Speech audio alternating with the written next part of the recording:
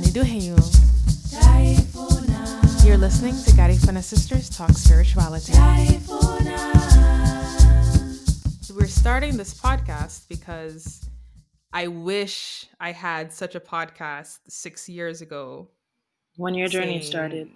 When this journey started, when I had no frame of reference, to know that I wasn't crazy and to know that the things I was experiencing, because this happens in other cultures too.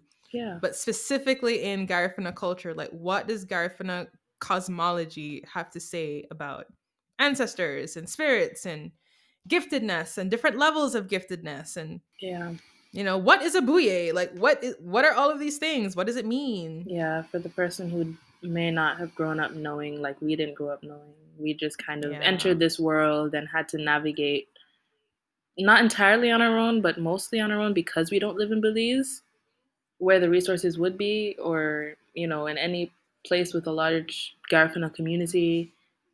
Yeah. We never had that. It was just Steph and I.